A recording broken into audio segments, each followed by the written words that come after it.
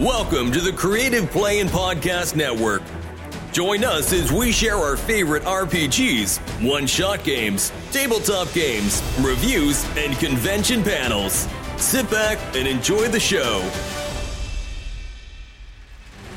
Hi, this is Kelly, aka Trixie from Ragnarok and Roll, a Scion to Ragnarok story, and Tilda Wimblewick from D&D Journey of the 5th Edition.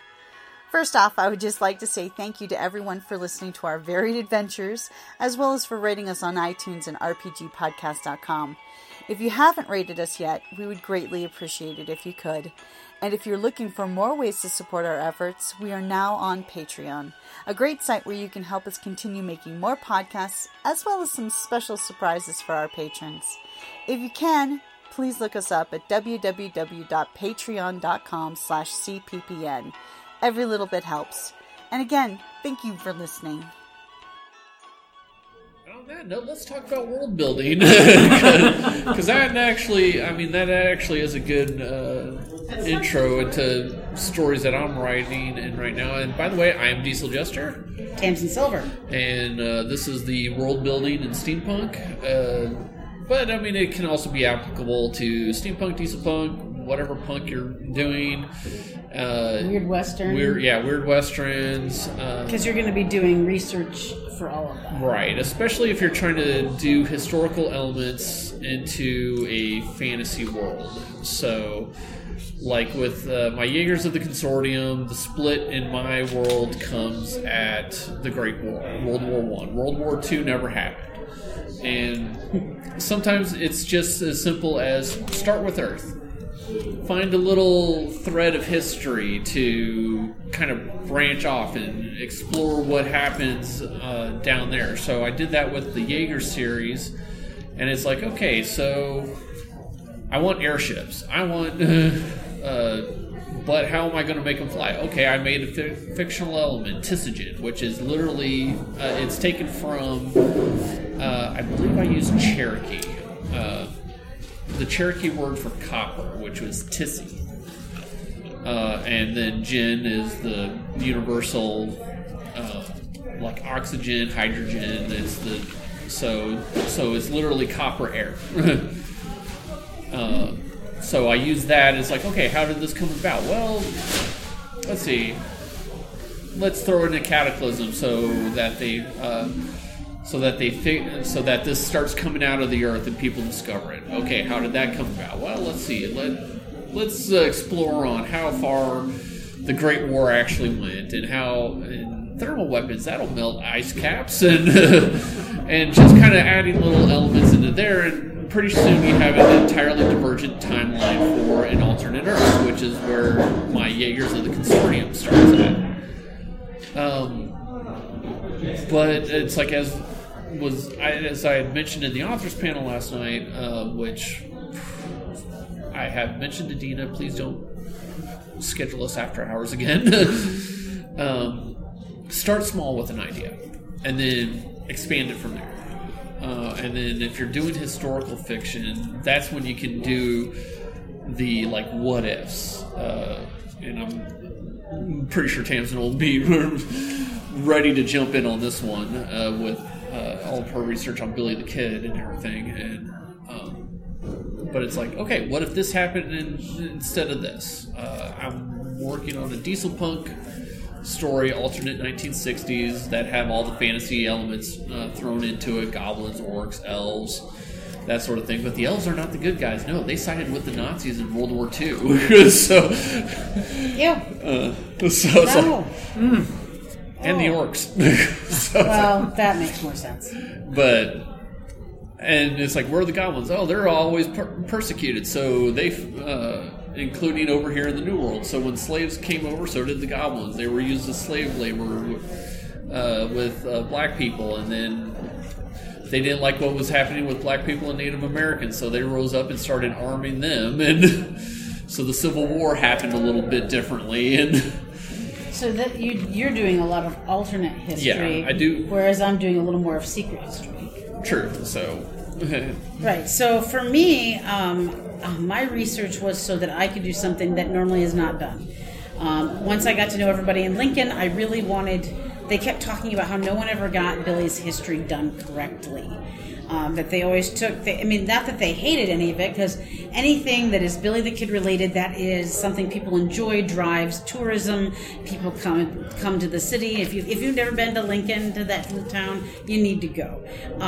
It is not expensive to visit. It is one of the most intact old towns in the West, more so than Tombstone or any of the others. And so they don't mind everything that brings tourism. People who love Billy, they're excited about it. But when they were like, yeah, no one ever does the history right, and I was like, ooh, challenge accepted. Let's have what fun. We can do. But so I'm this weirdo, and all? everyone who writes, we're weirdos. So one of the things that I love to do is, and this is something that I always tell people, find what you love about when you're doing research and how you're going to use that in your writing. And I enjoy the fact that there are holes in history. I enjoy reading something and then all of a sudden I'm going, I'm sorry, what? There's this break or there's a spot where I'm like, oh, now that could get interesting. And you can play with it. I like to keep history as intact as I possibly can and work around it to make it even. I want to take it and say, well, what if this actually happened instead? What if you didn't know that there is a whole other situation going on, that this is why this happened? And I love the idea of this could be feasible if we believe in supernatural and that. And so, if you're gonna write stuff like that, now you're trying to keep history as exact as you can, and you have to, like, there's a point where they're like, well, why wouldn't they have all found those kind of bullets all over? Like, I actually have something that deals with that. So you have to start thinking about, how do you make sure this could have literally been secret? How could it have been hidden? And so I really just wanted to study the real history. An example, right after they killed John Tunstall, everybody meets at McSween's house. In all the books I read, I was like, these are the people that were at McSween's house discussing things. No one knows what they discussed. Oh, really? Well, let's explore that. I can take care of that for you. And so and of course in history you're going to find things where there's multiple tellings of something, and you're like, I don't know which of these is right, and you can just pick whichever one works better for your story and your world build. I, on the other hand, to make things easier, I decided to choose what would be the most real and plausible, and then I talked to historians and said, which one do you think it is? Someone who I trusted, and they were like, this one. And thankfully, it was the one I'd chosen. I didn't have to rewrite it. Oh, thank God I don't have to do a rewrite. I only had to do one rewrite, and I had written an entire scene where one of the characters gets shot in the leg and all this stuff, because the books I'd read, after they kill the sheriff, there's all this talk about who got shot in the leg.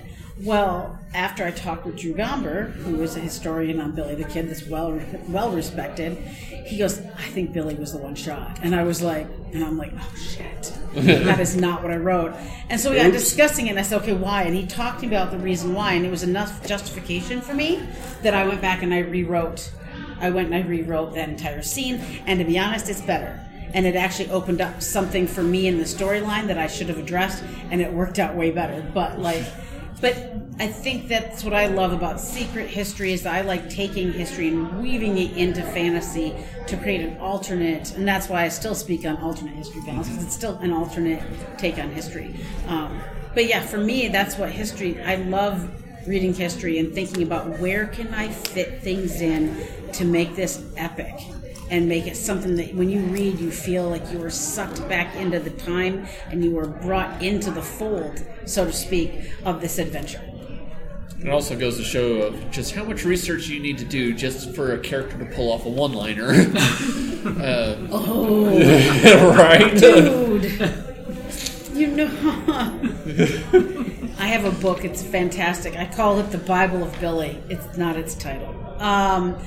But it's documents. It's Frederick Nolan. He is. If you want to research Billy the Kid, you don't need to read anything other than Frederick Nolan, Nora Henn, and Drew Gomber, whose book is not out yet, so don't hunt for it and wonder what the hell. Right. But the Koch brothers paid him to do it, because the Koch brothers own Billy the Kid tintype, and so they paid him to write a book. It is done. It's not out yet. But those are the only three authors that if you want to read real Billy the Kid history, I recommend. But yeah, then they all have their own take on some things, so it's very interesting. And then writing alternate history, like I did with Leviathans, Test of Resolve. It's on Kickstarter right now, but hopefully anthology later.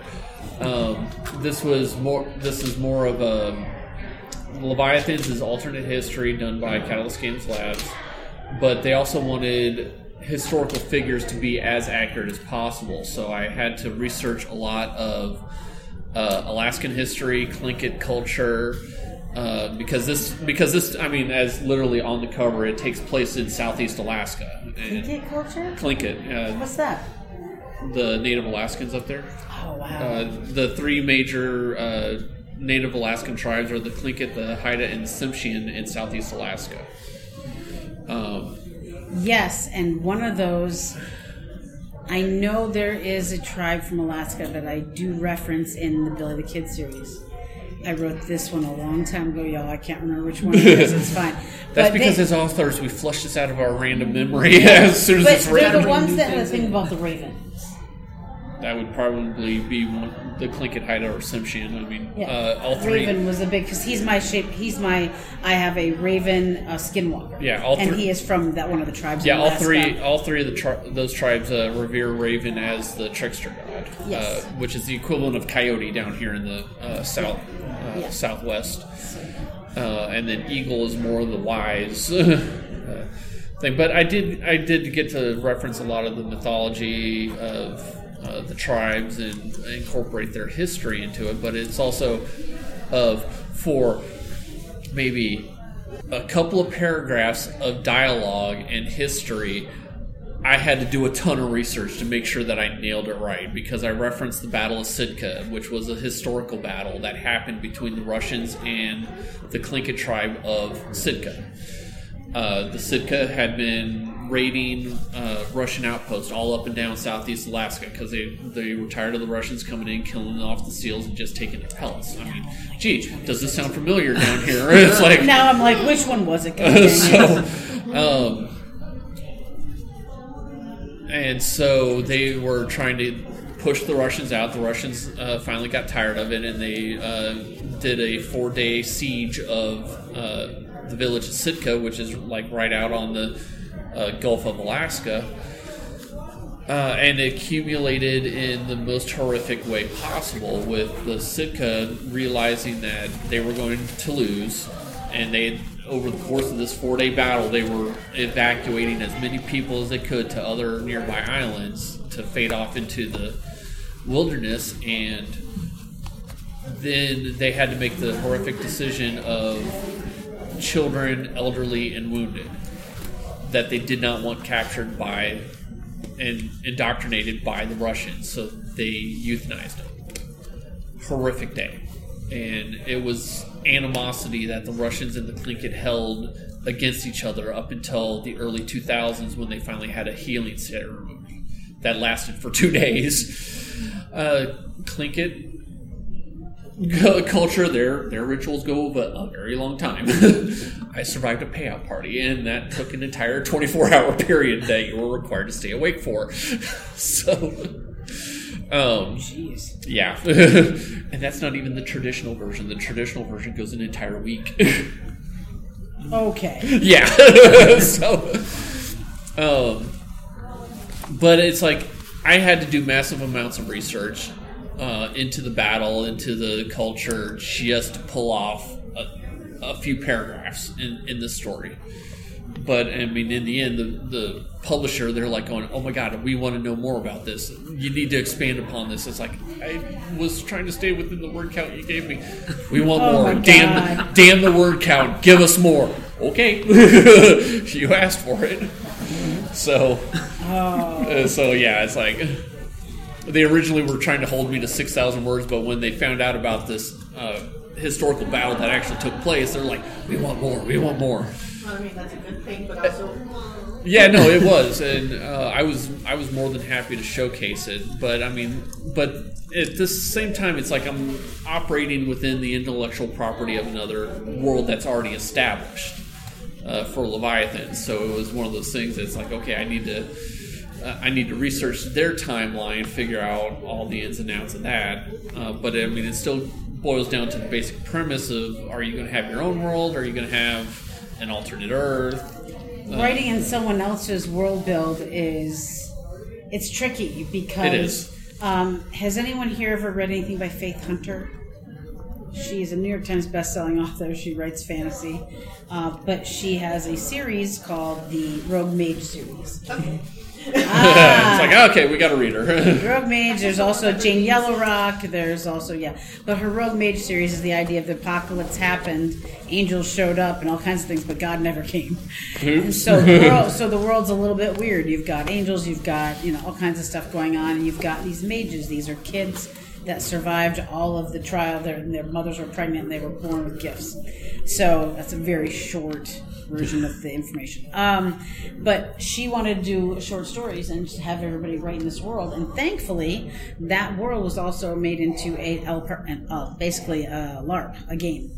And so there were books on the world, and they were able to hand us digital copies of that for us to use to dig through, right? But if they hadn't, I would have had to reread all 3 books and been like, so what else is there out there in this post-apocalyptic? But that's one of the times I had to write in someone else's world, and you have to go digging and learn it. And it's not unlike learning the history to write in it. It's a very similar situation. Yeah. But, I mean, if you're going with your completely new world and everything, I mean, it's like there's some people, I mean, and I was guilty of this too when I first started, was you write this whole entire world. I mean, I had notebooks, composition notebooks full of this world that I had created.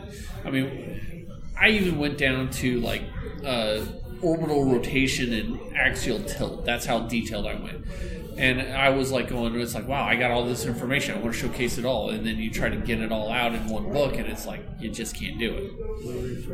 Not without it just being one big info dump. Right, yeah. I mean, without writing, it's like, okay, here's my story, and now here's my compendium for this story. Please see volumes 1 through 5. Which, I mean, don't get me wrong, world building is a lot of fun. But my recommendation to anyone is start small. And then with each subsequent story, you do expand upon it a little bit more until, I mean, before you know it, you have a series going. Something that helped me in world building with concern to info dumping. None of your readers need to know things until they're required. So you're like, oh, well, I'll just talk about all of this information about the political hierarchy here, and I'll talk. But if that's not going to come into play until like 5 chapters from now, you don't need it yet. So don't write it yet. No one's going to remember it. I know you think it's amazing, and they need to have it. No. Your reader's probably asleep by page 5. Yeah. So, but if it's important, and you can. What's amazing is you can actually use some of that detail for your descriptions when you start introducing characters. So and so comes in, and you can explain through conversation who they are, what they do, and so it just helps your world build spread out and become more realistic and feel full without being here and then dialogue. So that's one thing. Avoid Moby Dick. I mean, Moby Dick is great and everything if you want to learn about whaling. But it's like, and it's an epic classic, don't get me wrong. But it's like, when you're going through all the ins and outs of whaling and you're like, oh my god. Yeah, no, I never got through It's like, no, let's get to Captain Ahab and his animosity for this stupid whale. It's also the same kind of just like with Dracula. Everybody remembers the key part. They don't realize a large portion of it was on the train. Yeah. Mm-hmm. Tom Clancy is also another example I use. Epic stories, awesome political intrigue. I really don't need to know how to drive a submarine. So that's a good point. So it's like with my airship battles, it's like in both my Leviathan story and in the Jaeger stories, it's like I don't gloss too much over on how airships work. Not necessary. Yeah, it's just it's like I kind of write the scene, and then of how cluttered and it is, because it's like I did go on to the USS Bowfin that's moored in Pearl Harbor, And a lot of my ideas for what an airship looks like comes from touring that submarine. And it's like, yeah, this is how I imagine a submarine would be, just probably or an airship, just with more windows. So you can see around. And so, but, I mean, they really don't need to know what lever does what. They just need to know that the helmsman is up there pulling levers and turning this big-ass wheel in order to move the airship around of however the captain is ordering him to do. For me, it's stuff like this, though. All right, if someone, this is where you're thinking, oh, maybe algebra and math came into play to help you with this. No. But I'll pose it to you as a problem. Maybe you guys can figure it out. How long would it take for a group of people to get from England to Texas on an airship? They're not real, so I guess you can really, but still you have to think about, well, what is the distance? How fast can they go? Yeah, I was like, is it speed of a boat, or is it speed of a plane, or is it faster because of some reason? Right, exactly my point, because I'm writing and I'm like, I need to get them to Texas. Or even Derringer boat, because they were considered airships until Hindenburg burnt out. Right. I think what you're expressing is that your readers are experts at imagination, and the secret is how to tap into that. Head of the class right here. Class, and right it's there. human nature to fill in the gaps. Show but don't tell. Yeah. There's nothing that makes you want to beat yourself up with the book itself than when someone tells you everything. Like, did anyone here read The Hunger Games? All right. I read the first one, yeah. Okay, so you get to when you finally get to the end, and you can tell she rushed it because she just starts telling you everything that happened, and I'm like, please tell me this doesn't continue. Please tell me we're going to actually get to experience the. No. She just from a certain point on. First person perspective, and it's info dump. And then it's just info dump, and you're just like, it's like, stop. I'm like, oh, and I literally I was at a writing group meeting. We were getting ready to do something, and I was finishing it. And I was like, doesn't this get... And my girl goes, does it get better? No. I was like, is she going to info dump to the end? Yes, ma'am. And I was like, darn. I was totally waiting for the end to be... And it's her child reading the history book of Mom, you know? Because it just feels like info dump. And it's like... Yeah. And that would have made sense. And then I close the book and I understand what Mom's all about. You know? Right. I think at least that would have been a happy heart ending as opposed to what we were given. Yeah, the fact like, well, Peter and I finally reconciled, and I'm like, that's no closure. Thanks so much. I was like, can I shoot you now? Y'all have been through too much. I think Suzanne Collins is a master at one thing. Many things, but the one thing is that when her readers start writing or creating stories within their heads as you're reading through the Hunger Games series, because then you're like, wow, the districts. I could have my own district. I could do this on my own. Maybe I don't identify with this district much than this other district. I think that's amazing when an author can do that. Yeah. That's true. No, and there are things about the series that are why it was amazing. Katniss is not one of those reasons. But she's horrible. The only reason you like her is through the eyes of two different people, and they're both pretty much dead or not involved by the third book, and you're like, oh. I liked her cat better. Right? I thought that the first book, so... So you don't know. Anyways, we're off topic. Not necessarily. I mean, because it's a world build situation. Yeah, it is. Yeah. I have a question for both of you. Yeah. To build your worlds, plots, and your characters, have you started using AI? No. And I refuse to. I that's one of also the things that I have with issues that I have with Royal Guard Publishing that I've submitted my anthologies to, and so is George Barrett here, who's had his debut in Dukes of Harem and just released Sanguine Elf. I hope I pronounced that correctly. It's like we were like 3/4 of the way through the process, and then all of a sudden they're pumping out images for the Kickstarters and everything, and it's like, who's the artist that's pumping this out real quickly? And they're going, oh, we're using novel AI. I'm like, oh, really? Yes, I know that AI exists out there. where you can like plug your own works in there, plug in an incomplete story, and the AI will finish it for you. I refuse to do that because I do not believe that is actual writing. Yep. I would refuse because an AI only knows what you train. Right, and that's the other thing. And training it have to write. So I don't support AI writing. I don't support AI images. I was thinking more or less because some of the best-selling authors right now, what they're doing in their publishing houses are using it for research, not for creating actual. Much like you were saying, like for instance, Billy the Kid, you could spend like how long researching something, whereas you can go to GPT and say, is this plausible? Can I do this? And then GPT will come back to you and say, it looks pretty good. Or something like that. On that same note, if you have an AI that is speaking to 100,000 people professing their love and asking for marriage, and then you have, I think there were 5 reported incidents of them asking how to build nuclear weapons or what the nuclear codes were.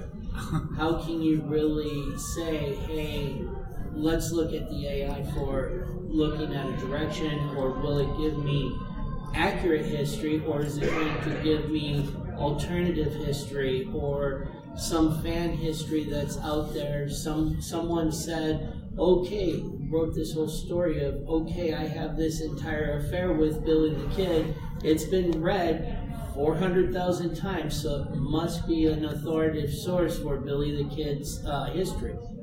Yeah, and again, I mean, you're hitting the nail on the head there. So it's like usually whenever I'm trying to judge plausibility of whether something will work or not, I get actual people to read it. And I say, hey, will this work? Does this not work? And then, I mean, this also gets into the start of the editing process where I tell people, don't fear what the editor says. Don't fear the red ink. Some of the best advice that I ever got from Lauren Coleman, who's a BattleTech writer, but it's like, let them judge what works in your story, what doesn't work in your story, and get active feedback from them. Don't rely on a computer.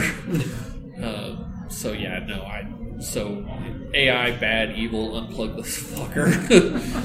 Now, I've got enough ideas in my head that they bombard me enough with all the things that I want to do and create. I don't need to go to AI to tell me, because you know what? I don't give a damn if it says I can or can't write it. Right. If I want to write it, I'm going to write it.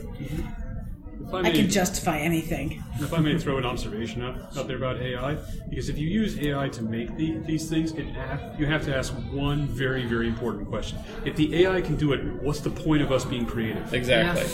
No, I was just talking about expediting the research. That's it. No, I enjoy that research. I live in that research until I finally let go of my fear of writing it. Yeah. So for research, I love research. Oh, God. It's like I'm paying a ton of money to go to London to research. Could I research Jack the Ripper on my own? I sure could. Am I going? It's fun to go to these places. I'm like, but would I much rather go get tours and talk to people who are experts in it and see the places? Yeah. We should use that technique on my husband. Another one of the stories that I'm working on for this next year, I call it's called Dama Muerte, and it's kind of an alternate Earth, alternate future. After like thousands of years after a post-apocalyptic event and everything, where I showcased Chichen Itza, which I went to back in December of 21. Beautiful, gorgeous. Walked around the place, got to touch the stones of the ball court and everything, and it was just like going, oh my God, this is great. I mean, and the story just kind of went from there, especially after I purchased some art down there of a woman in a Dias de los Muertos mask and outfit and everything, with bandoliers and holding 2 pistols. It's like, oh my God, this is so freaking cool. And so it's like I got like half the story written until my wife, the editor, goes, no, you need to put some backstory into it as well. But it's just action and guns. Isn't this awesome? It's like, come on, it's a lady with a magic mask going to Chichen Itza and kicking orc ass. What more do you want? I want to know her backstory. I might not be as good of an author, but when I do my D&D stories, I always like to put in something small. Something that if they're writing a history, they're going to drop it out like, hey, I was walking down the street and I tripped over the sidewalk. Well, now that uneven sidewalk is a plot device. Right. But that's not in the history books. That's not in most of the places you would research. Right. But I was walking there, the Dia de los Muertos. Mm-hmm. You can get different ideas due to the different types of masks. Right. Yes, exactly. What's interesting is that I lived in New York City when I first started working on the series, and I had never been out west, and I was like, well, I need feet on the ground. I can't just try and write something, especially when I've lived on the East Coast or Midwest my whole life. And so I reached out to the Historical Society for Lincoln, and it's like, gives me the names. It was like, you can either contact the president, the vice president, the secretary. It's like, secretary, because that's what's actually going to get back to me. Right. And she did, and she is thanked in all the books. She made sure I knew who to contact, to go stay, and I spent 4 days, and I flew out for like 4 or 5 days, and it wasn't enough. I went back about 9 months later and did 2 weeks. At which point in time I realized that I've been trapped. You've seen the thing in New Mexico, it says Land of Enchantment. Mm-hmm. They also refer to it as Land of Entrapment because it's beautiful and the land speaks to, if it speaks to you like it did me, I then started looking for a job and I moved. So, and now I live in New Mexico. So my friends are like, wait a minute, you're touring to where to do research? I'm like, London. They're like, no, you can't move there too. I'm like, I just bought a house here. We're good, at least for 3 years until I can rent it out. But we also got 2 magic words here, and that's called business expense. Yes, this whole thing will be done as a business expense. Right, yeah. So, but what's great about it is that because of writing, I'm going to get to do this kind of thing and research. And I think that's one of the great things about people who write and do research and really take it to that next level is that it not only does it give you more ideas and make your writing richer and help you really do that world build to an extent where people can really feel it even without trying. Like I've had people say to me, oh, I can see New Mexico when I read this. I'm like, really? Because I don't think if I do enough. Mm-hmm. And I think it just comes naturally because you've fallen in love with it, mm-hmm. right? Or because you've been there. Yeah. And so I think it's such a gift to get to do this, that I get to travel and take what I learned. And I grow as a person too by doing all this research. So I would never go, as much as I am going to have to go back and finish some just regular urban fantasy stuff, and I have things I'll need to finish. My passion has really moved into this historical work because I just think it's a fulfilling and challenging thing to do. Yeah, I call it the Louis L'Amour method of researching because Louis L'Amour, I mean, any place that he is mentioned in his books, he went there personally. And so, I mean, phenomenal author. Gone way too soon. Isn't George Martin from Santa Fe? Yeah, he is. Yeah. Talk about a world. He's friends with a friend of mine. Actually, a couple of my friends. So I'm like, it's just a matter of time until I meet him because I have a bunch of friends that I spend much time with who know him very well. His story's pretty amazing. We haven't been to it, but we heard about it. Yes. Yeah, and he actually has a convention that he runs. It's usually a week before Dragon Con. So it makes it, I'm like, I cannot order books for your convention and ship them to Atlanta. That's a lot of books to buy. Right. But he has Bubonicon here, Albuquerque. And they do it there downtown. So, but yeah, he started that years ago. But yeah, he's on there. Is there much of it, because I heard you mentioning urban fantasy, how much is that separate from building your own world, or does that kind of just fit in? I think it fits in. When you're... I don't know, but there's the apocalypse, right? like something major's going on. There's a bunch of honking and screaming, and for all we know, the world's crashing over. So there's everything going on out there. The guy with the garbage can and everything. They just want to be distracting. Someone's car alarm is now the special effect. Authors of work. Anybody who disturbs us will be written into the book. Pretty much, yes.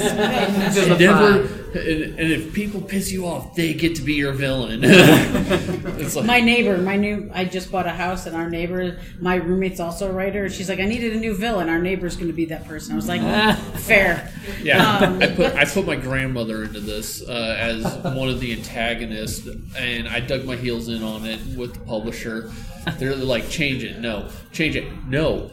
Come on, nobody's that cruel. Let me give you her phone number. In 15 minutes, you'll be apologizing and wondering why I tamed her down. Right? To test this, I even gave this to my cousins. I said, just read this part right here. In the first chapter, you don't need. It's nothing spicy, nothing smutty or anything. Just read this part, and they read it. Their jaws dropped, and they're like, "Oh my god, you put grandma in this book." Never gave them any context. So yeah, if people piss you off, they become your new villain. To finish answering your question, though, because we got distracted. Yeah, sorry. Fantasy, I feel, is something that can feed well into anything. Because when you write fantasy, it's freedom. Yeah. There's no wrong answer in what you're writing when you write fantasy. You can play with it however you want. Someone's like, well, there's rules about vampires. I'm like, vampires aren't real. You can do what the hell you want. Yes. Write your own vampires. Write your own kind. Just as long as they don't fucking sparkle. I knew you were going to say that.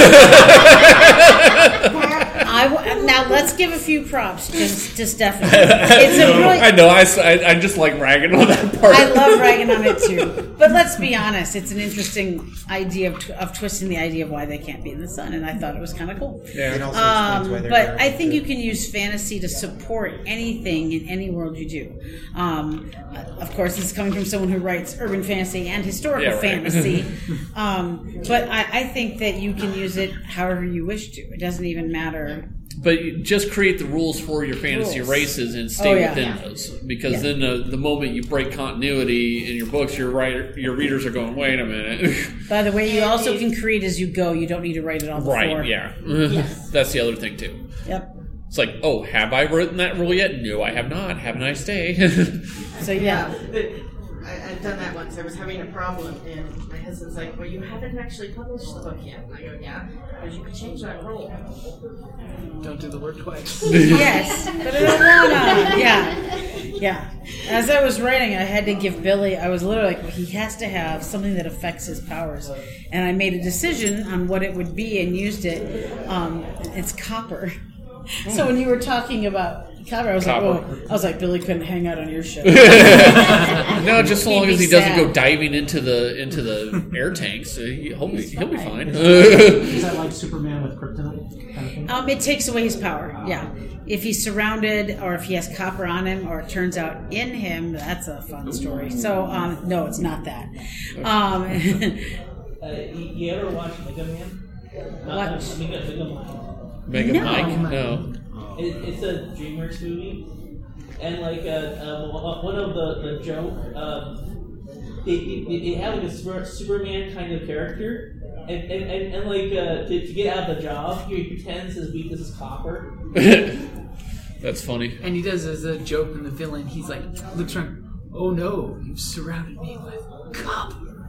And the villain's like, yes, I did. I bet I know where that came from too, because one of the rules in the Evil Overlord handbook is I will fake a weakness. So when I'll go screaming in terror in front of all mirrors and have all mirrors banished from my thing. So at the dramatic moment when the hero pulls out a mirror, I'll just go, oh, I think I need a shave. I go, no, not that. What's that? Leslie Nielsen, Dracula Dead and Love You. Oh God, yes. Let's see. Any other questions? Have either of you considered taking your works to film?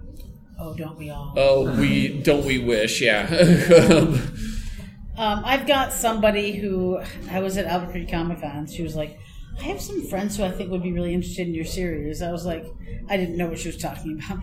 And she was like, they do film and television stuff, and I really would like them to read your stuff. And I was like, that would be awesome. Do I think anything's going to come of that? No. Well, but I can dream. Unless Surrender Cinema resurrects or some other porn company out there wants to. Because let's face it, I write small. Little spicy. Yeah, it's like. didn't even see your cover. Yeah, it's like I see it. Yeah, do you have Boobalicious with you? No, I don't have. I don't have the Dukes of Harem. That's not your grandma. Placard here. No, I don't. Oh God. My grandmother doesn't know that I've written smutty books, and or that I put her into one as a villain. Oh my God! It's just a delicious thought. It really. This is the one. This is my Tamer series. This is like Spartacus in space with all the. It's like if you watch Spartacus, Sand and Blood or something. Yeah, that's pretty much my book in a sci-fi setting with a better ending. Nice. So. Any other questions about world building anybody has? Yeah. Where's the if you get stumped in your world building? Because like for me, my reference is RPGs. I do games. It's like you want to start small and just fill in the gaps in the map the players need to know about. So you purposely filter down. I can mention something, but vague references of Timmy, the turnip grower, comes by and says, "Oh, it's been a good year since the year blah blah blah happened." And how would you suggest writing? Is that the type of way you would do it? Is just start small with just what the reader needs, or would you throw in little tidbits ahead of time? Forewarning. I like to give people an idea about character first, and then because to me that is the basis of everything I write. Yeah. Okay? It's character, it's who they are as people, it's their experiences, it's the stuff they're going to experience, and it's their journey that I'm letting you in on, right? But as far as the world build, I like to kind of set the stage so you can see where we are, and then I like to pepper it in and start building outward as we go. So, and I like to throw, but you said small things. I like to throw small little things in there that if someone goes and does research, they'll be like, I had a fan of mine reach out the other day, and he goes, I was today years old when I realized that Colonel, the horse that Billy rides through most of this, is a real horse. That Tunstall really owned a blind horse that was an amazing riding horse. I'm like, yes. I just decided that Billy had power to heal his eyes as long as he kept doing it occasionally. He was rode blind by the military. And so, but he was a military horse. He was sturdy and he was smart and he was a really good riding horse. Tunstall felt he'd never been on a better horse. And so I was like, well, why don't I heal that horse and make him a superstar? And so he's one of, people love that character more than some of the others that are actually human beings in my series. The horse is a main character. And so, but he is also, but no one's going to know, well, now you do. No one knows he's real until they research about John Tunstall and they come across Colonel and they're like, holy shit, he's actually a horse that's real. That really happened. That really happened. So there's stuff like that I throw in there. So there's little things like you mentioned that I like to do. But overall, I like to pepper it in, and as we move along, you start to see, and the world starts to build out for you. So that and in the next trilogy, I'm taking that to a whole new level. You're going to learn all about all the new supernatural stuff, the underground, and all of that. So you're going to get a tiny taste of the people in this, and you're going to get more history. In the next section, you're going to get history, but you're going to get this big boatload of a new real build on the world of all the special stuff that's going on. So I'm super stoked to do that. And it's also about which style you're writing, first person, third person, third person omniscient, or third person view where you're looking through the eyes of the current scene, the protagonist of the current scene and everything, and it's what they know versus what everybody else knows. So I mean, if it's so if your character comes across Timmy the turnip farmer and said, and Timmy's like going, we had a really good crop this year as opposed to last year, your character can either agree with them if they know about that, because it's like, I knew about the crop, I was here and everything, I agree with you and everything. And so now your reader has that little bit of information that your character knows a little bit about turnip farming, or what happened and everything. One of the tropes I hate is as you all know, and oh my god, my eye twitches the moment I read that. Or little did they know. Little did they know. Dun, dun, dun. I'm like, yes. Oh, stop, please. Those are two of the biggest tropes that I abhor in fiction, and I try to avoid like the plague. I think the trope that I have used before that some people also hate, but I like the idea that you're bringing someone new into this world, and it opens up the opportunity to teach that person and the reader what's going on. So it justifies a lot of things. So if you're finding yourself having a hard time, having a main character who's new to this world opens up a little more opportunity for you to teach that world. Well, in my first book of in Fallen Stars, I mean, it happens after massive interstellar war that the hero fought in, and he actually was the one who ended the war.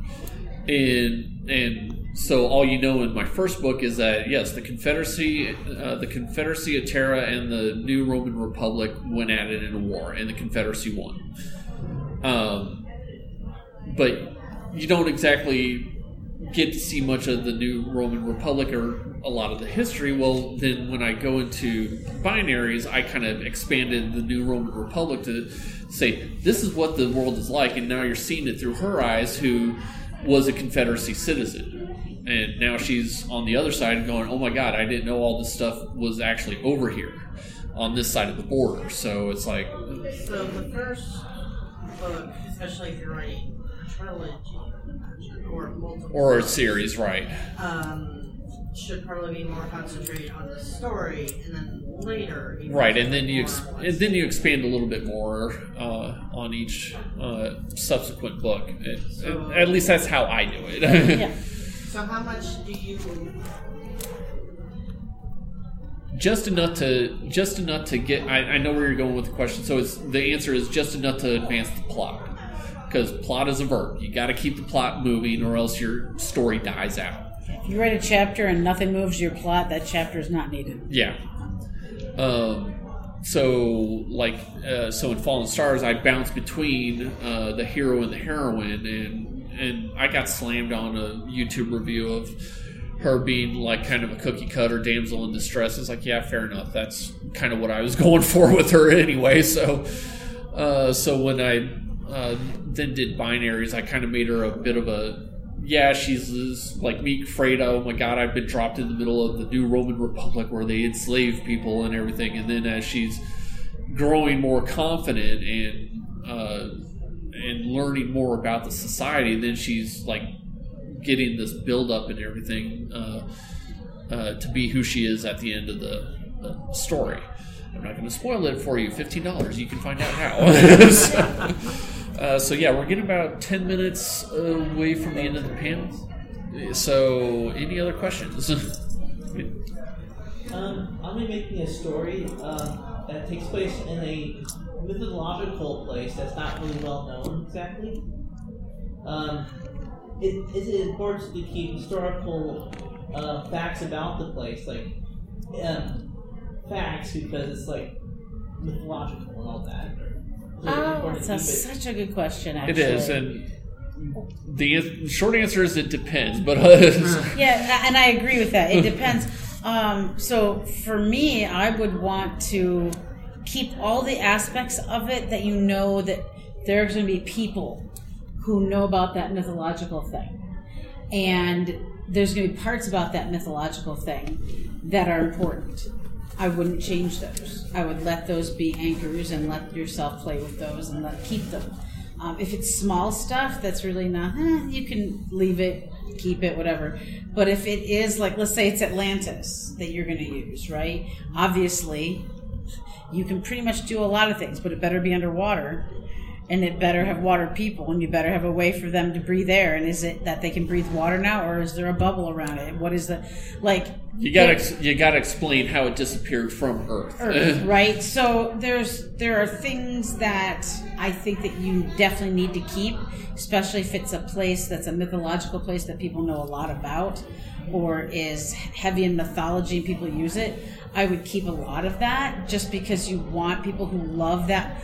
Come on, there's gonna be people who love that kind of mythology, and if you don't deliver what they love about it, then It's not really that. Right. But and that's me. But then again, think about I write historically accurate stuff. But then you can also play with the mythology a little bit as well, Yes, so that it's like, well, here's what really happened, and then this is how history, and it has the elements in there, so you can see how the historical connotations are there. Right. But if there's rules and you can play with those rules, go for it. I mean, it's a mythological place, but if there's some rules that are famous and they tend to stand the test of time with everyone, then you keep those around and you play with the other ones. Right. And really, to be honest, we'll lay it out. There's no rule for anything. If you're making up fantasy and you're playing, do whatever you want. There is no wrong answer. Yeah. We're just saying that, remember your reader a little bit. Which is why my Billy stuff is historically accurate, because in case you didn't know, Billy fans are a little bit fanatic. No. And so I keep that in mind. And so when people who are fanatic come up to me and go, "Oh my God, you're Billy," it's exactly how I see him. I'm like, thank God. Yes. So yeah, score. So yeah, because, and that's the other reason, is that you have to always remember your audience. Anything else? Might it be a good idea maybe to have a round table of people, maybe friends, family, people to talk to about it? Maybe they'll bring something up about it. Yeah, writers groups are amazing. Yeah. If you are a writer beginning your career and you are not part of a writers group, please find one. And by the way, if you get into a writers group and you don't really click with these people and you don't like it, then leave. There's more. One of the best ways to find a writers group, other than just Googling, is in November. There's a thing called National Novel Writing Month, and NaNoWriMo sets up writing groups. Everybody gets together and writes. People get together of all genres and write, and you'll meet people if you attend these in person. You'll meet people that you like to talk to and you like what they're doing, and you guys can become a writing group. That's how I know. That's how the one in New York worked. That's how the one I have now worked. It's just, I've seen that happen a lot, and you get to kind of pick and choose your people that way. Yeah. So yeah. Getting riffed off people, that makes me. Oh my God! There's so many times I'll be sitting and writing, and I'll hit a point. I'm like, all right, I need everyone's attention for a moment. This is the problem. And they're like, and someone will literally be like, you mean like da da da? I'm like, thank you. Yeah. And it's just because I can't, because I'm so wrapped in it, I don't see something. Yeah, get a writer's room. Yeah, get another set of eyes. Always get another set of eyes. Perspective. I love using beta readers. You two are too cute for me. I can't. They're adorable. I'm just like, I just want to speech. We have that effect on people. We've embarrassed her. I'm so sorry. It's like I put my works in progress out on Patreon. Did you actually make money on that? Actually, yeah. Patreon saved me throughout COVID. To be honest, of course, you do write sex. Yeah. All right. I just don't. I mean, it sells well, so it never won't. Anyway, if you want to find me and my stuff I write, I did bring urban fantasy with me as well as my historical. And I am located in booth C02, which is all the way over the other side of that room. And you can pick up books, or you can just pick up swag, so you can get stuff later when you financially are more able to do so. I'm also you can also find me on Amazon, all over the place. You can go into a Barnes & Noble. If they don't carry my stuff, they can order it for you. If you're a member of Barnes & Noble membership, they'll ship it to you for free. So, but you can find me on tamsinsilver.com as well. Lots of pictures of where I live and my research, and it's just a fun little area to get to know me and my work. Yeah. Where are readers? Audiobooks? I only have 2 audiobooks, and that's the anthologies that I've submitted to. That's the only. Doing audiobooks for an indie author is really hard because you're financing it. It's expensive. You have to find a narrator you like. This year. You have to find a narrator that actually wants to do your story. So it's a lot of work. So no. And I have no control when this one will be done. My publisher kept saying, well, once all 3 are done, we'll go ahead and start working towards that. And now that all 3 are out, they are now looking for a positioning kind of company, find someone who wants to read it, and then they'll do those, and then they have to be edited. So I'm always telling people, we're hoping by 2024 that we'll have an audiobook for this. And I'm Diesel Jester, dieseljester.com. Feel free to take a Please come up, card. take a bookmark or a thing. I'm over in It's a A16. You don't have to trek as far, but you can trek. You can stop at my booth on the way to hers. So, And both are on the way to the exit. yes. Yeah, there you go. But anyway, thank you all for coming. Thank you all for coming. Yes. Thank you for listening to the Creative Play-In Podcast Network. If you enjoyed our show, please check out D&D Journey of the 5th Edition and Ragnarok Enroll a Scion Hero to Ragnarok Story. Also, check out our Patreon page for more content and behind-the-scenes things, as well as joining us for a one-shot game or two.